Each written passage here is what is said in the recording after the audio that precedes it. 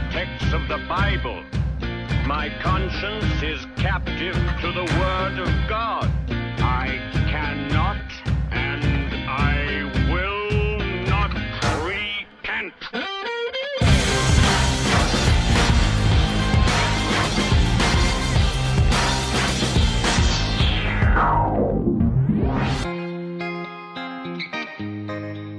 Each of us has only one past, but there are many futures. You see, you can't change your past, but you can determine your destiny by deciding for Christ. And when you do that, Christ changes your past. He wipes out all the sins of the past.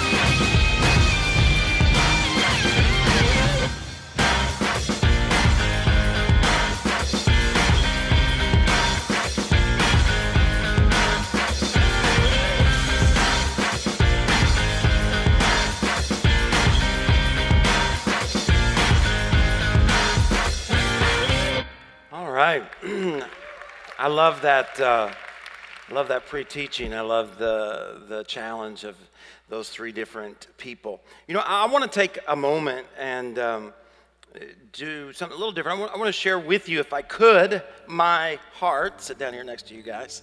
I think it's important from time to time. And, you know, I was thinking about this week, and before we get into the teaching, because if you're a guest, you know, or you're still trying to decide whether or not you believe God's who he said he was, and then maybe you can kind of see a little bit behind the scenes. But if you're here and you call yourself a Christ follower, you're running after God, or maybe a part of the potential church family, I think it's important to know, you know, what this temple centurion thing is all about. We don't talk about it a whole lot, but temple centurions are those who are about expanding God's kingdom. There are 2 times a year when we challenge people to give beyond their regular giving. It's at Christmas time, so that we can do the Christmas ministries with our greatest gift, and it's with Temple Centurion, which is a year-long process. But our goal is to expand the kingdom. And when I say that, we're going to talk a little bit about what the kingdom is, but what I mean by that is to let people know about God's love. A lot of people see God with a pointed finger, don't they? I saw what you did. You're in big trouble. I'm going to get you, you know, that God's just looking to zap us if we don't do everything perfect. And that's not the God of the Bible. We want them to know about his love. And the best way to do that is to expand into communities, to launch campuses, to start churches, to love on our teenagers and our children. But not just his love. Also, I wrote down hope. Man, our world needs hope, don't you think? I mean, whether it's North Korea or whether it's the economy, I mean, there's just a lot to be afraid of. And yet, as a Christ follower, one of the great advantages that we have is no matter what happens around us, we can have hope. And that's what we want the world to know, or the world to see. And then the other thing I wrote down is happiness. Sometimes we think of it as joy, but really in the original languages, they're the same word. Not just occasionally be happy, but really be happy. Our mission, and I hope you've seen this, you know, written down or somewhere, but it's more than just something that goes on the wall. It's to partner, which is to do life together. One's too small a number for greatness. To be teammates, you might say. To partner with people, and I assume you're a people, not an alien, right? To do life with each other. You know, you didn't come from outer space somewhere. To partner with people in order to reach, and here's the way we say it, our God potential. Now, I'm not talking about like the Mormons believe, that you can become God. I mean that God created you on purpose to do something of significance. You didn't fall out of a tree. You didn't wash up on the shore. You might have been a surprise to your parents, but you weren't a surprise to God. He wants to do great things in your life. And everything we do here at Potential Church, we design with that in mind. The ladies' event on Friday, I've heard so many different conversations. How do we do that in such a way so that you as a woman become everything God's made you to be, whether it be a college student or a single lady or a mom or a wife or a business owner? All that we do is designed around that. But we don't just stop there, because if we just stop there, that'd kind of be lonely, wouldn't it? I mean, selfish, kind of, if it was just about me. right? If it was just about me reaching my potential, but we keep going in order to impact the world for good. And what is good? It's the gospel, the good news. Jesus came, he died, but death couldn't hold him, and on the third day he resurrected. I mean, I can tell you, Steph and myself, as your pastor, if you're a part of Potential, or even if you're a guest, that's what we want for you. I mean, that's what all week long when I'm preparing, how do I either give knowledge or inspire or challenge people to not settle for less than I know God made them to be? And I don't always have the answer to that, but that's the challenge. It really is what our heart is. And when it comes to Temple Centurion, that's what we're trying to expand. That's what we want to go to new campuses and new churches. And I wrote down here, therefore, we challenge you to give generously above and beyond is the way we term it. And what we mean by that is above and beyond what you regularly give, above and beyond maybe what your tithe, what you would normally tithe, although statistically only 2 to 3% of Christ followers in the whole country actually are obedient in that area. But my goal is really for you to be consistent, because I think that's where discipline is formed. And it's always been Potential Church's biggest challenge. You know, we had a great offering at Easter. I think it was $237,000. It's a lot of money. The next week, though, it was 105. And the week after that was 120. Now, our budget is about 150. That's what it takes to do all the campuses and to do all the ministry that happens during the week, you know. And the thing is it just reveals the fact that we're not consistent. We're not disciplined in that area of our lives. Now, Temple Centurion's a year-long challenge, encouragement. It goes usually from May to May. And we challenge you to be a Temple Centurion. And you've probably heard this phrase, not equal gifts, but equal sacrifice. Right? Because we're all different seasons in life. Some of you are college students. Some of you are in your 60s. Some of you are in your 50s. Oh, that sounds old. Since I'm now 50. That's me. But we're at different places. And so that's the reason we kind of put these different levels in here, is to challenge you to reach for the next level. To try to inspire you to not settle for doing what someone with less than you actually does. Now, this year we're going to do something a little different. On the 20th and 21st is our big offering. I'm going to tell you why we do that. But our big offering's on the 20th and 21st. And we're going to give these things right here. I think there's a picture. Not me. Is it behind me in the middle? Can you put it on the sides? Yeah, there you go. Those mugs. We're going to give that out to everybody who gives $199, I think is it. Now, we're not the Girl Scouts. We're not trying to motivate you to give by giving you a mug, although the Girl Scouts cookies are really good. The goal is that when you use that, you'll be reminded that you're a part of something that's bigger than you. And when you see these stories that you hear throughout the year, you didn't just watch them happen, you're a part of them. God used you to make them happen. Now, over the years, we have these levels. 500, which is what we call the silver level. That's how you become a Temple Centurion over that season, over that year. The next level is gold, which is $2,500 above and beyond our regular tithes and offering. Platinum is $10,000 above. Diamond is $25,000 above. You know, we don't have any millionaire gifts here. It's all of us doing what we can to see God do what He promises. Now, each year, it's a year-long process, right? Temple Centurion, but we have a big offering. We say, like, man, give as much of as you can on that weekend. This year it's the 20th and 21st. Here's why we do that. 3 reasons. First reason is, maybe if you were around in 2008, you know that the markets took a big hit and the banks got very restrictive. And we lost, just on this property here at Cooper City, we lost $10 million in equity. It's a lot of money, $10 million. And so when the banks got restrictive, we didn't change anything, we didn't do anything, but they started to demand that at this time of the year, we have almost $1 million of cash on hand. In other words, we have to show them where that much money is in the bank. And it's important because it impacts our interest rate, and it impacts our ability to find, better financing. I wasn't here when we originally when they got the loan for this with Bank of America, but that's one of the reasons, is because it positions us to save money in order to do more ministry by meeting what the bank asks of us at the end of June. And so that big offering helps make that happen. The second reason is it helps us going into the summer. You may not be aware of this, but people aren't as committed to be at church in the summer. They go on vacation, which is awesome. It's just that they take 2 weeks before vacation to prepare for vacation and 2 weeks after to rest for vacation. So it's 5 weeks. People are gone the whole month of July or June or August. Like, where you been? Oh, I've been on vacation for a month. Well, I had to get ready. Now, and most people, when they're not here, they don't give.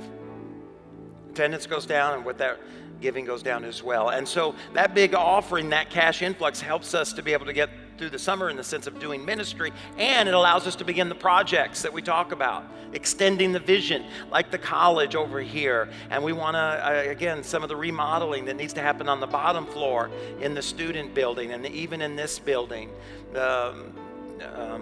To launch campuses as we're looking for property and new media, all those things, that influx of cash allows us to be able to begin some of those projects. So that's why every year we challenge you, and that's why that offering is so important.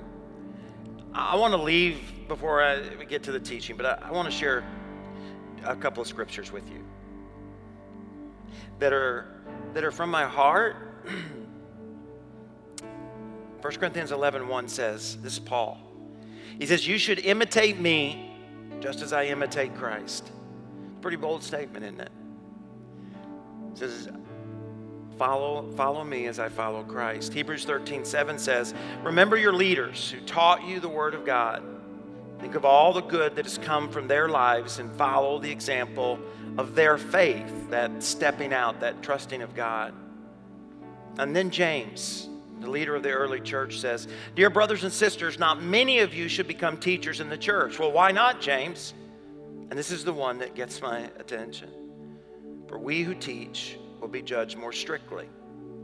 That's why I spend somewhere between 15 and 40 hours each week on what I'm going to share with you in just a few moments. Because I know that if what I'm not telling you about marriage or parenting or money or salvation, if it's not what the scripture really means, God says he holds me more accountable. And so I take that really, really serious. I want to challenge you to do what Paul said and what the writer of Hebrews said, is to follow me and Steph as we follow Christ, especially in this area of giving. We're not perfect in a lot of ways, but this is an area that I'm proud of. It's not something I just talk about as I'm sitting here. If you were here several years ago when we did Greatest Gift, Steph and I went to our retirement and we took out $10,000 to give and be a part of that. We gave $1 to everybody to then multiply it. It was a cool series. A few years ago, there was a pastor who got kicked out of Cuba. His whole family did. He came over here and he needed a job. And of course, to have a job, you need a car. And his wife needed a job. And so they needed a vehicle to get the kids to school and for them to find just any job, really. And so when Steph and I heard that, God just kind of nudged our heart, and we took what at the time was my dream car, my 1980s, car I wanted when I was in high school, and we traded it in. They gave us, I think, around $25,000 so that we could get that pastor a car. And if you were here, you know that the church gave it to him. This year, as Steph and I have prayed about what to give to Temple Centurion, we're going to give above and beyond our regular giving, our tithes and offering. We're going to give $12,000 in the offering May the 20th and 21st. Now, that's not because we're wealthy. As soon as we give that offering, we'll start saving for Greatest Gift. which is like, 6, 7 months away, because I really believe this stuff. I don't know if you do. I mean, I encourage you to at least look into, does God care about this? Because there's some blessings there. But I do challenge you to follow us as we follow Christ. Be generous. Wrestle with it. Ask yourself, what does God really want you to do? Father, I thank you for the opportunity to be pastor at Potential Church. Steph and I are humbled by the opportunity to speak into these folks' lives. And I pray that we would be transformed to what you want us to be. In Jesus' name, amen. All right, pull out that outline you got, all right? Oh man, you get old, it's hard to get up from the floor. I was studying for this weekend and I noticed something, all right? I noticed, and maybe you've noticed this as well. I noticed this about the disciples. Before the resurrection, have you ever noticed what their life was like? I mean, think about it. Before the resurrection, they were afraid. Often they were confused, like, what, Jesus, what are you doing? And they were happy, but it was never long lasting. Like Lazarus would raise and they'd be, woo, that's awesome. But then they'd be confused again or they'd be afraid again. And I thought, you know what? That's the way a lot of us as Christ followers are. Right? We're happy when we get a job, or we're happy when God does something, or we're happy when we come to church, but then we lose it, right? We get a flat tire, or the doctor gives us bad news, or we lose our job. But after the resurrection, the disciples were completely changed. After the resurrection, they were never confused, and they were never afraid, and they were always happy. I mean, after the resurrection, it says they got arrested by the religious leaders, and they were beaten. And then they were released. And here's what the scripture says in the book of Acts. As they were walking away, they were celebrating in happiness and joy because they were considered worthy enough to suffer for Christ. And I thought, I want that. See, I wonder, do you have that? I mean, is it real? I mean, do you have real joy? Is your joy different from those in the world who say they don't believe in a God? I mean, do you have a real peace? I'm not talking about joy while the singing's going on or while you're hearing somebody. I mean real happiness, real joy. The other thing I noticed is that there seems to be a lot of people in this world that say they're Christ followers, say they're Christians, especially on television, right? You hear celebrities and you hear sports figures. They'll either thank God or pray to God, or, they'll talk about God in some way. And I don't know whether they are or they are not as an individual. It's not my responsibility. But here's what I do know, is our world is going crazy.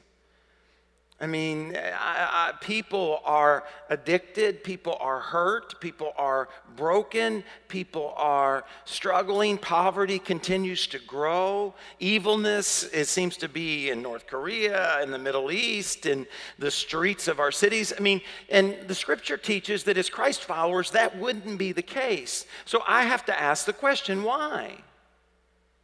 If there are so many of us who call us Christ followers, then why is that? Our world's not changing.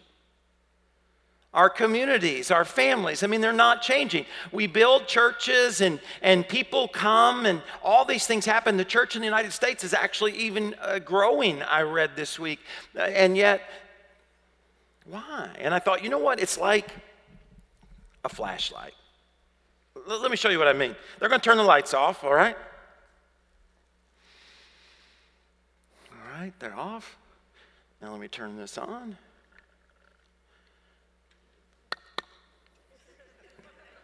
All right, go ahead and turn the lights back on. Okay. All right, that's our problem. Flashlights work better with batteries. You can just whistle or something, all right? Put the batteries in right. All right, now turn it off again. I think this time we're good. Woo-hoo. Wow, look at those beautiful people there in the balcony. All right. Yeah. Now, okay. You can turn the light back on, all right? Now, here's kind of what I thought, is that as Christ followers, we're kind of like a flashlight without batteries.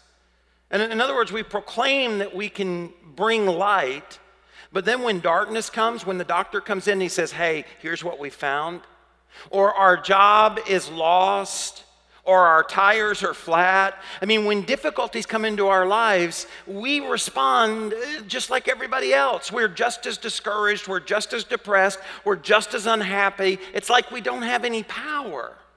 It's like we don't have any batteries. And my question is this, is this all there is? I mean, is that okay? Is it okay that we don't have any more joy than those who say they don't believe there's a God? There's got to be more. Oh, this all seems to be a just tremendous waste of time. I want us to look at a scripture in Matthew. It's Jesus. It's the Lord's Prayer, as it's often referred to. Look at what Jesus prays. He says, our Father in heaven, hallowed be your name, what's the next word? Your kingdom. What's that mean? Your kingdom come, your will be done on earth as it is in heaven. Give us this day our daily bread, and forgive us of our debts as we have forgiven our debtors. And lead us not into temptation, but deliver us from evil. What does it mean?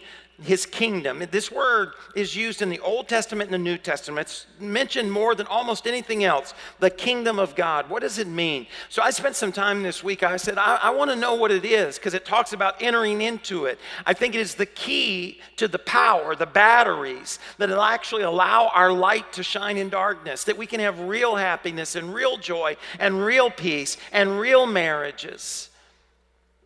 What does it mean? Well, come to find out, the word kingdom actually means God's authority. So if you look back, it would be what is Jesus praying for? Your authority to come. The kingdom of God is the authority of God. You could say in our series that it means to be marked, or I guess this is my question. What does it mean to be marked by his kingdom? What does it mean to be tattooed by his authority? Not an outside on the skin tattoo, but what's the expression of a tattooed heart, basically, is what I'm saying. What does it mean to be tattooed by God's kingdom or God's authority? So I just want us to look at some kingdom tattoos. And I want us to look at a story that happens in all the Gospels. That doesn't happen very often. This one, we're going to read from Mark chapter 6. So if you got your Bible or your app or however you read the Bible, go to Mark chapter 6. It's not in your outline, but I'm sure they'll put it up on the screen. Mark chapter 6, and we're going to begin reading in verse 30, all right? Mark 6:30. It says, the apostles returned to Jesus from their ministry tour, and they told him all they had done and taught. Then Jesus said, let's go off by ourselves to a quiet place and rest. Even Jesus needed rest. He said this because there were so many people coming and going that Jesus and the apostles, they didn't even have time to eat. So they left by boat for a quiet place where they could be alone. But so many people recognized them and saw them leaving, and people from many towns ran along the shore and got there ahead of them. Jesus saw the huge crowd as he stepped from the boat, and he had compassion. And listen, this almost sounds, he had compassion on them. Why? Because they were a flashlight without batteries. Look what he says. He had compassion on them because they were like sheep without a shepherd. So he began teaching them many things. Verse 35, late in the afternoon, the disciples came to him and they said, this is a remote place and it's already getting late. Send the crowds away. You might underline that if you have your Bible. Send the crowds away, so that they can go to nearby farms and villages and buy something to eat.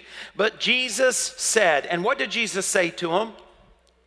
What? It is in your outline. What did Jesus tell them to do? You feed them. Here's the first thing I challenge you to write down. To be tattooed by God's kingdom, to be tattooed by God's authority, is to embrace the responsibility. You might underline that, the responsibility to help people. To embrace. It's not just to know, but to actually embrace the responsibility to help people. Now, look at what's happening here. The disciples look out and they say, hey, there's some hurting people here. These folks are hungry. And what does he say? You need to send them away. We need to pray for them and send them away. You ever feel like that? The church is good at doing that. Even as Christ followers, we're good at doing that. But to be marked by his authority means that we don't know, we embrace the responsibility that we have to help people. Jesus said, you feed them. We're not sending them away. You feed them. Who is you? Well, it is you, the Christ follower. If you're here and you say that you're a Christian, he's talking to you, and then he's talking to you gathered together called the church. We have a responsibility. You have a responsibility to help those who are hurting. That's what Jesus says, you. Now, can I just ask you a question? Do you take that responsibility seriously? You call yourself a Christian. When's the last time you helped somebody? When's the last time you reached into your pocket or reached into your calendar and in some way helped people? See, this is not the only place in Scripture in which we're given this responsibility. James, who was a leader of the early church, brother of Jesus and pastor of the Jerusalem church, in James chapter 1 and verse 27, he says, pure and genuine religion in the sight of God the Father means what? Caring for orphans and widows in their distress and refusing to let the world corrupt you. He says, you want to know what real church is? It's not how many songs you sing during the worship service. It's what you do with the orphans and the widows. That's what God's really looking at. Are we embracing as individual Christ followers and as the gathering of his house? Jesus also said, in Matthew chapter 25, verse 35, for I was hungry, and you fed me. I was thirsty, and you gave me a drink. I was a stranger, and you invited me into your home. I was naked, and you gave me clothing. I was sick, and you cared for me. I was in prison, and you visited me. Then these righteous ones will reply, Lord, when? When did we ever see you hungry and feed you, or thirsty and give you something to drink? Or a stranger and show you hospitality, or naked and give you clothing? Verse 39 again, when? When did we ever see you sick or in prison and visit you? Don't miss verse 40. And the king, the one in authority, will say, I tell you the truth. When you did it to one of the least of these, my brothers and sisters, you were doing it to me. And again, I just ask you, do you take this responsibility seriously? When you see poverty in our community, do you take that responsibility? When you see broken homes in our community, when you see teenagers addiction, do you take it seriously? When God says, hey, you as an individual and you gather together as potential church, or are we just like the disciples, send them away?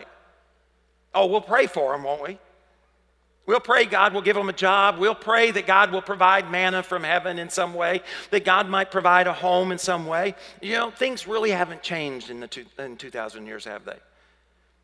You know, I often feel like the disciples. Here's the question I ask. How with what? How with what? God, I don't have enough money to abolish hunger.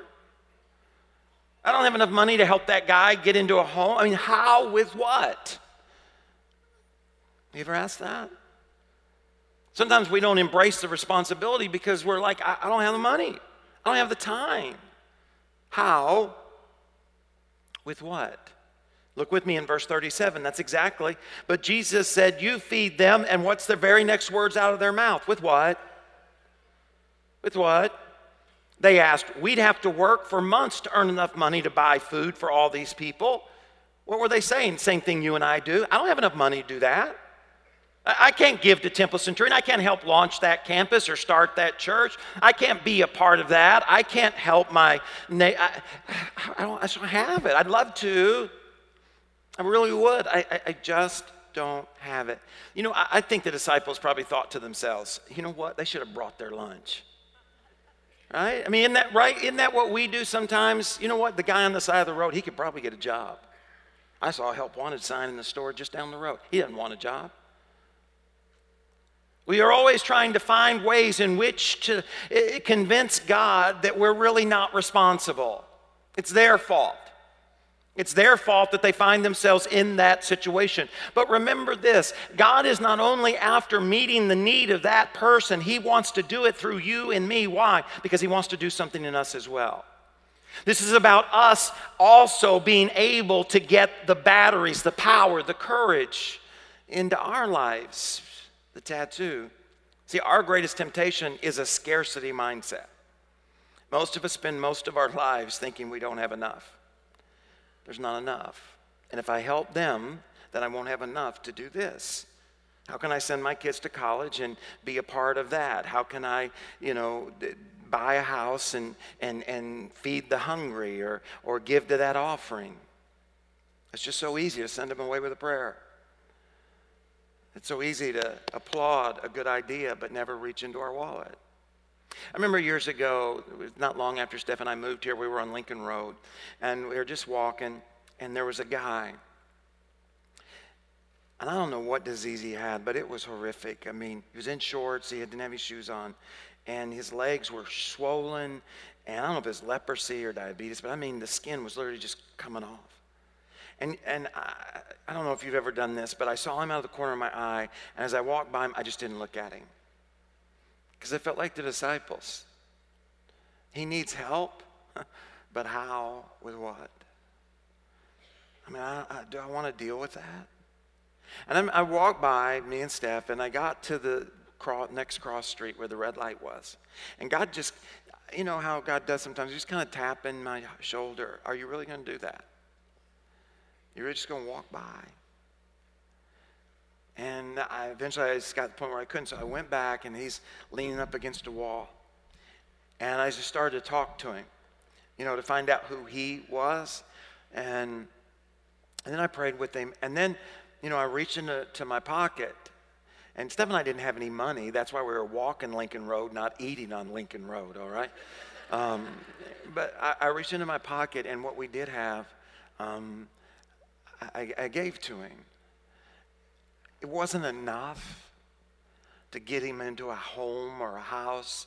He couldn't take what I gave him and go to the doctor. But it was what I had. It was taking that responsibility serious.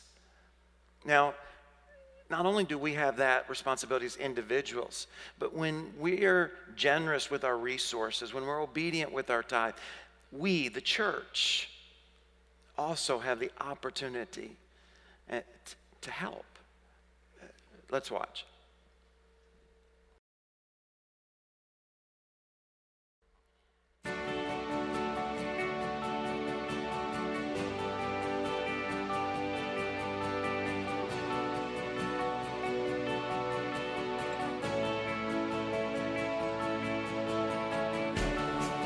Thank you so much.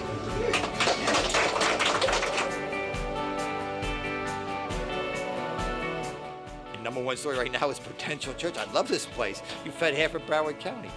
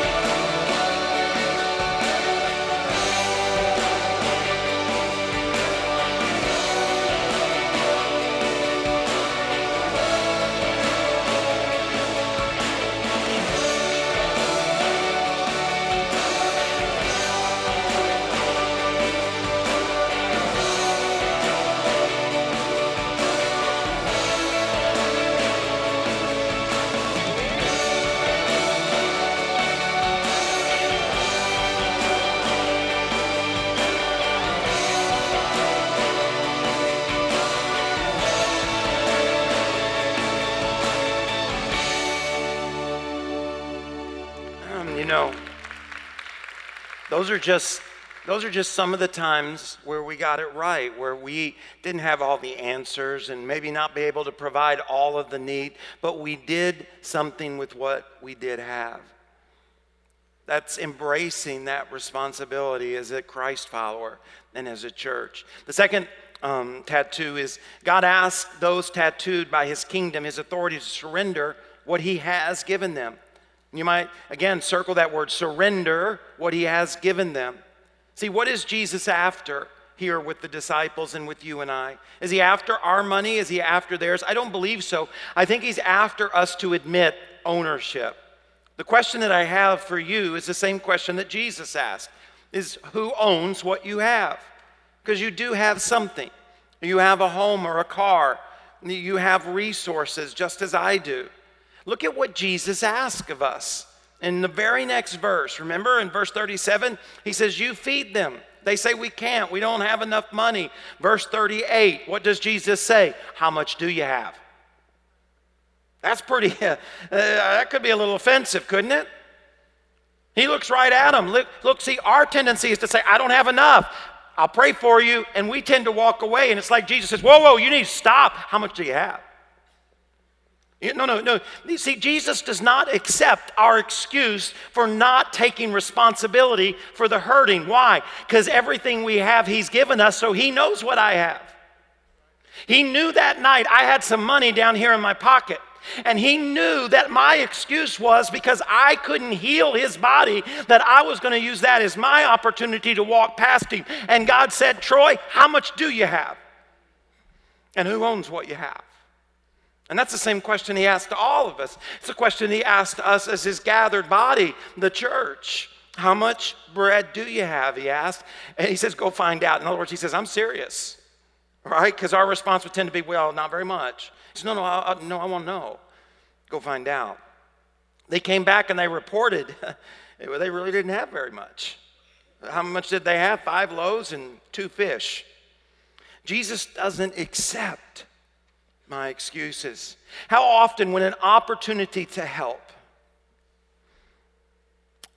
when you see an opportunity, whether it be to feed the hungry or to help the guy on the side of the road or to launch a campus or to start a church like we're doing in Wellington with Pastor Frank or like we did with Pastor Scott who had 300 people in Minnesota this Easter. How many times when there are those opportunities and we may share them on the screen or you may see them in your community and yet we walk past them with the excuse, I just don't know how. And with what? I think Jesus then asked us the question. You see, Jesus has never asked us to do, this is the way I wrote it down. Jesus doesn't ask what we don't have, but what we do have. He's not asking what you can't do, he's asking what can you do. And we don't want to deal with that, right? Because we want to hang on to our time and we want to hang on to our resources. And that is what Jesus is concerned about because the question is who owns what I have? I may only have 2 fish and 5 pieces of bread, and there may be 15,000 people who need to be fed, but Jesus is not concerned about that. He's concerned with what I do have, not what I don't have. 1 Chronicles chapter 29, things haven't changed. David is trying to build the temple. Well, he can't build the temple. God won't let him because he's a warrior, but his son Solomon's going to. But David has got to raise the money for it. And look at what is said in 1 Chronicles 29. But who am I and who are my people that we could give anything? This is about the offering they've received to build the temple. Or we could think of it as a church in the New Testament, although it was more than that. Everything we have, listen to what they say. Everything we have comes from you, and we give you only what you first gave us. Now let me ask those of you who are Christ followers, do you believe that? Would you agree with them? Would you agree that everything you have has come from God? And everything you give, he has given to you first. Verse 15, they talk about how quick life is. He says, we're here for only a moment, visitors and strangers in a land our ancestors were before us. Our days on earth are like a passing shadow, gone soon without a trace. And then they say, O Lord our God, even this material we have gathered, all of these resources, our offering that we have put together to build the temple to honor your holy name, look what they say, comes from you. It all belongs to you. And do you agree with that? Do you agree with your home, your car, your marriage, your kids, your bank account, your job, your skills, your gift, that all of those are not yours? You are the steward. Do you agree? Now, because if you do, there are consequences to that agreement. Because God's not static. He's not sitting up in heaven disconnected from me or from you. Look what he goes on in verse 17. He says, I know, God, that you examine our hearts and rejoice when you find integrity there. You know I have done all this with good motives, and I have watched your people offer their gifts willingly and joyously. Do you agree with that? Well, really, you can evaluate yourself, can't you? We just received an offering about 10 minutes ago. Did you give joyously and willingly? Did you reach into your pocket, and did it come with joy, or was it with resentment? At church, God. I think that's a big question for all of us to answer. Who owns it? See, I think the key to this is how we live under his authority so that we can have his power. So that when darkness comes, we cannot be overwhelmed with discouragement and depression and defeatism. Matthew 6:33 says, seek ye first the kingdom of God. What's that mean? The authority of God. Then all these things, and we're going to talk about that then in a moment, will be added. Here's the third tattoo. Faith in God's kingdom demands action. Now look, Jesus not only asked what we do have, but look at what he asked next. This is interesting. Very next verse, verse 39, then Jesus told the disciples to have the people sit down in groups in the green grass. So they sat down in groups of 50 or 100. Now think about this for a moment. How much food did they have when Jesus told the disciples to tell the people to sit down in groups of 50? How much food did they have? Yeah, 5 loaves and 2 fish. And they were feeding, scholars tell us, anywhere between 15 and 20,000 people, because there were 5,000 men plus women and children. So there's a lot of people. Can you imagine what they were thinking? 15,000 people, I got 5 loaves of bread and 2 fishes. Are these people going to kill us when we tell them that's all we have? I mean, can you imagine how embarrassed they were?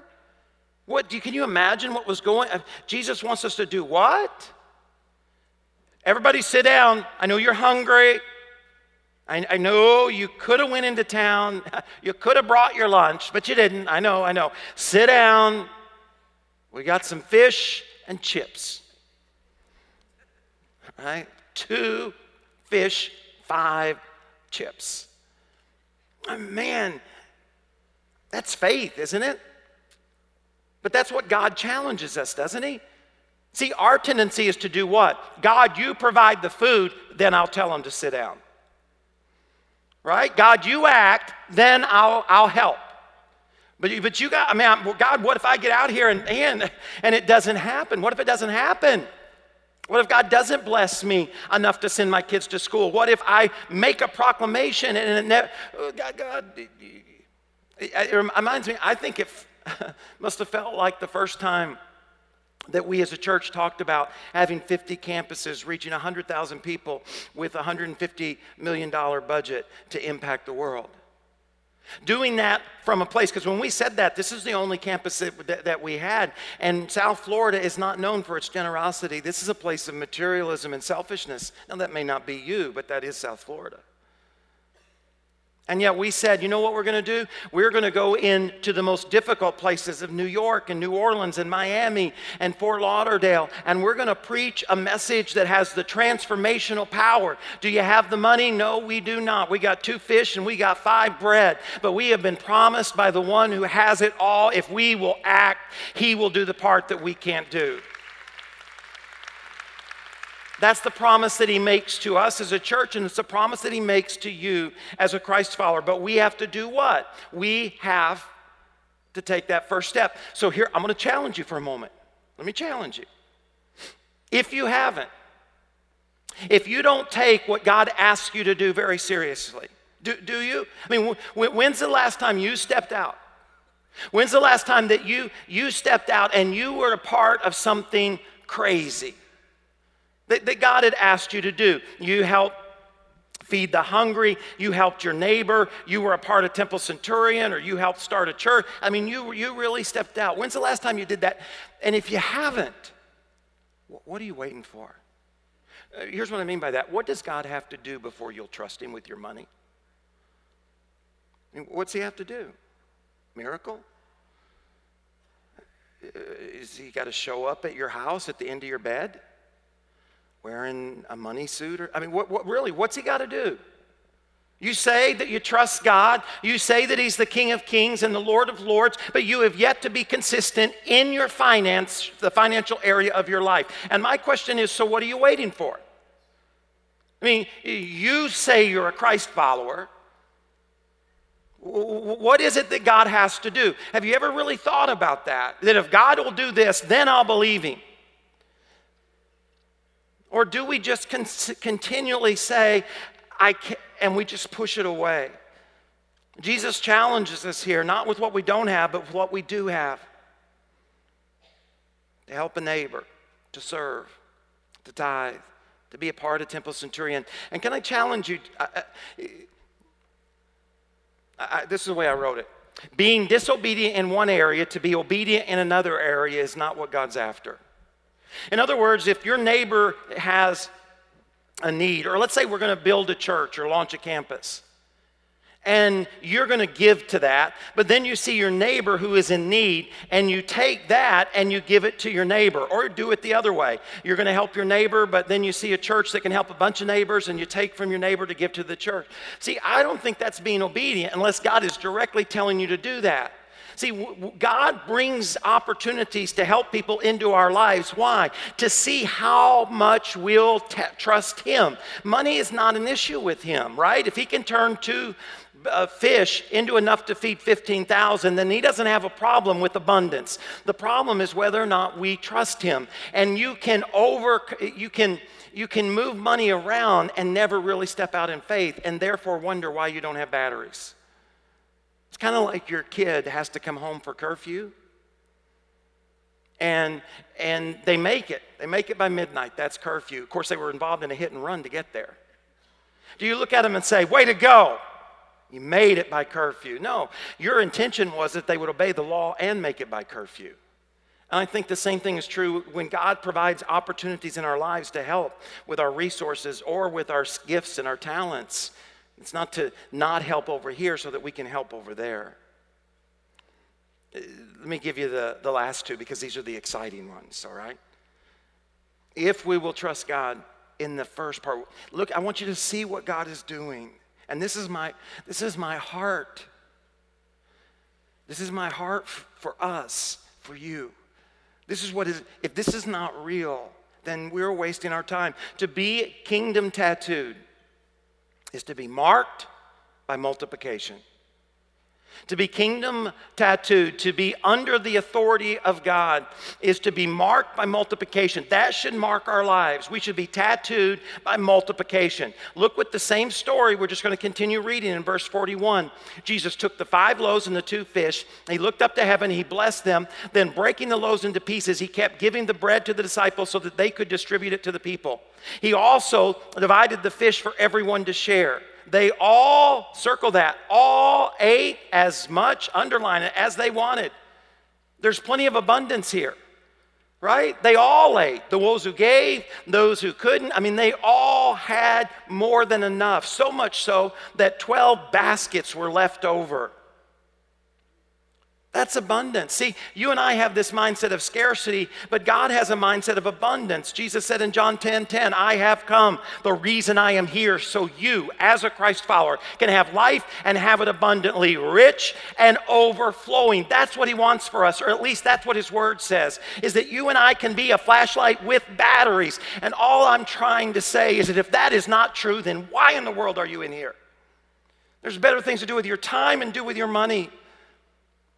The same is true for I want what he says I can have. And he says that I can have everlasting peace, that I can have continual joy, and that he is a God of multiplication, that he will take what I have and he will multiply it until it is enough.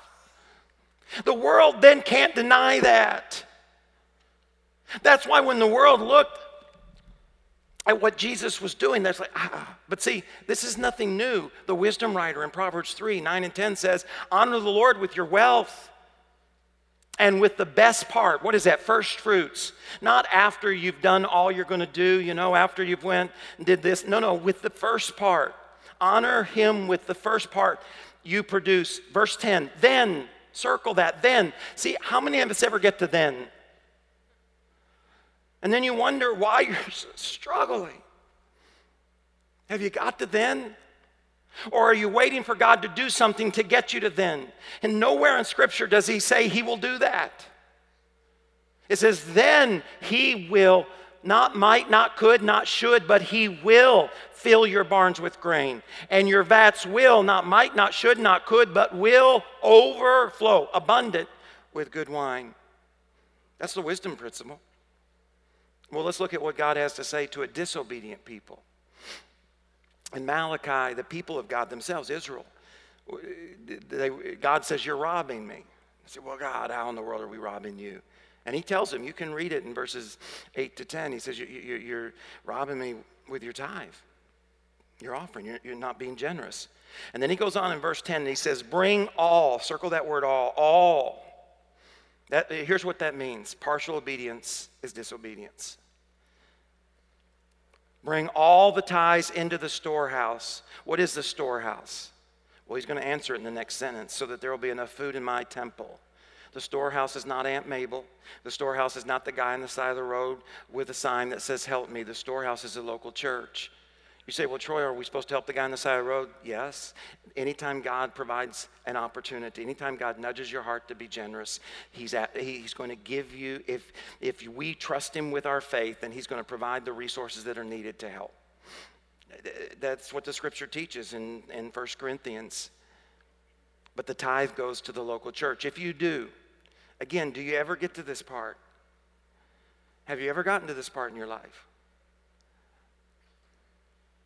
Right? I mean, I really want to force, listen, if it's not potential, find a church. This is not about an offering. Do we want your, of course, we want to change the world. But this is bigger. I want to force you to wrestle with, is what you say you believe real? Or are you just going through the motions? Have you ever gotten to, if you do what? Are obedient to the local church with your tithes and offering. If you do, says the Lord of heaven's armies, I will open the windows of heaven for you. I will pour out a blessing so great you won't have enough room to take it in. And then this is what Kelvin said last week. Try it. Put me to the test. God kind of bows up and says, see if I'm not telling you the truth. Verse 11, your crops will be abundant, for I will guard them from insects and disease. Your grapes will not fall from the vine before they are ripe, says the Lord of heaven's armies. Then all nations will call you blessed, for your land will be such a delight, says the Lord of heaven's armies. Now, God doesn't say he's going to drop you a check in the mail next week. That's not what this is about. But what God does say is that he will provide an environment in which the gifts he has put inside of you will be able to succeed. That's what he says. He says he will protect your plants. He will bless your land. He will keep the insects away.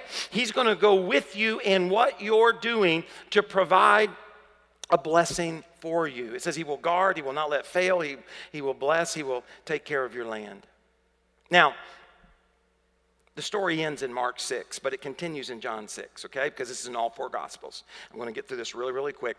We don't have time to read it, so I encourage you to go read it, all right? In John chapter 6, you get the next part of the story. They cross the river. Jesus is still trying to rest. The people who just had fish and chip day are pretty pumped about getting to Jesus, so they follow him across the river. They get over there. Jesus sees them, and so he's going to teach them. You know what he says to them? He says, I know why you're here. He says, you're here because I fed you last time. You just want to eat. And I couldn't help when I read that. I got convicted, and I thought, how many times do I find myself at the feet of Jesus only for what I can get? Only for what I can get. Now, please understand, it's not that Jesus didn't want to meet their need. It's that Jesus had something greater for them. And they were being blinded by their need. They were being blinded by their hunger. They look at him and they say, well, Jesus, if you want us to believe, do something miraculous. That's why I asked you a while ago, What are you waiting for? I mean, what's he got to do? That's what they asked. Do something. And then they went on, they said, hey, Jesus, do something. Moses in the Old Testament gave our ancestors manna. And I love this part of the scripture. Jesus steps immediately into that argument and he says, no. Read it. He says, no. He says, my Father gave you that manna. Do not give credit to a man what only God can do. And I think the reason Jesus stepped into that moment is he wanted to reassure you and I, even in the year 2017, that there is no one man, there is no any man who can get between you and your destiny, because everything we get comes from the Father of lights, according to James. Comes down from God. And that's why Jesus stepped in. He said, don't confuse. Moses didn't do that. My Father did. My Father did that. Jesus reminds them that provision comes from God. Last thing, to be a kingdom tattooed is to have a real and lasting peace and happiness. And that's my heart. That's as I studied this week. I want us to be able to turn on the light. I want us to have real happiness. I want us to have real joy.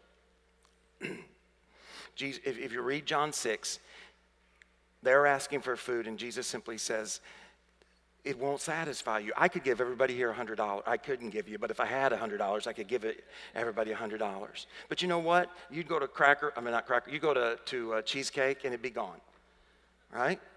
I could give you $1,000. I could give you $100,000, and eventually, you'd need more.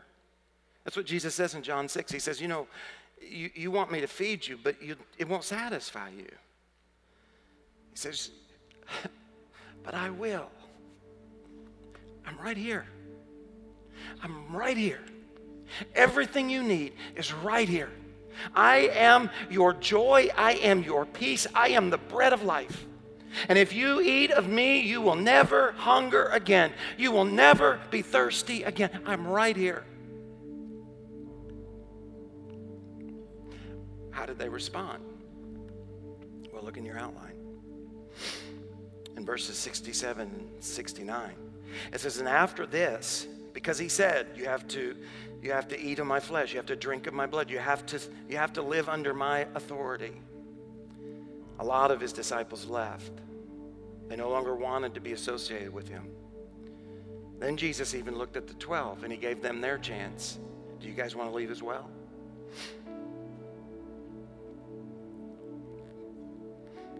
Oh, but the 12 left. I wonder if they ever regretted that. It was right there. It was right there and they missed it. Lived the rest of their lives looking for something that in that moment it was right there.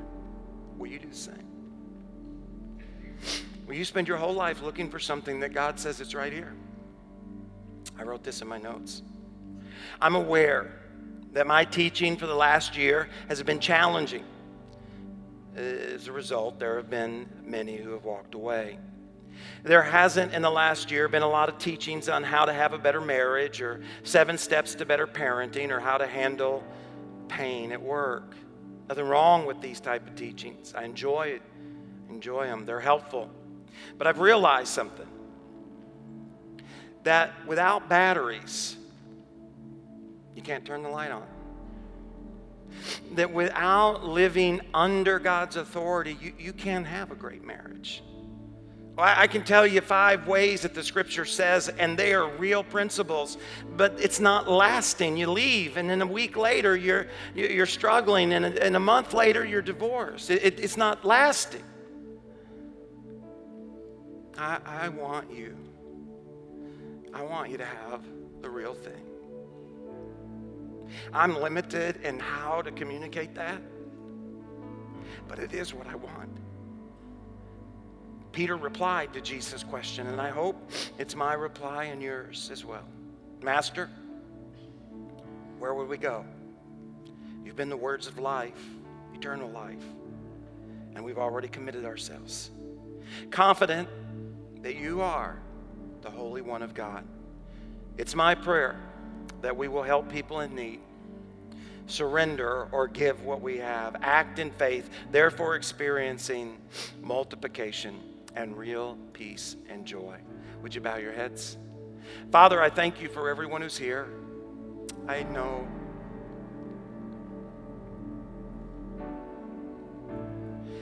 I don't always know how to say what you put inside my heart. But I pray that we could really have what you say is available, that the world might be amazed and glorify you. In Jesus' name, amen.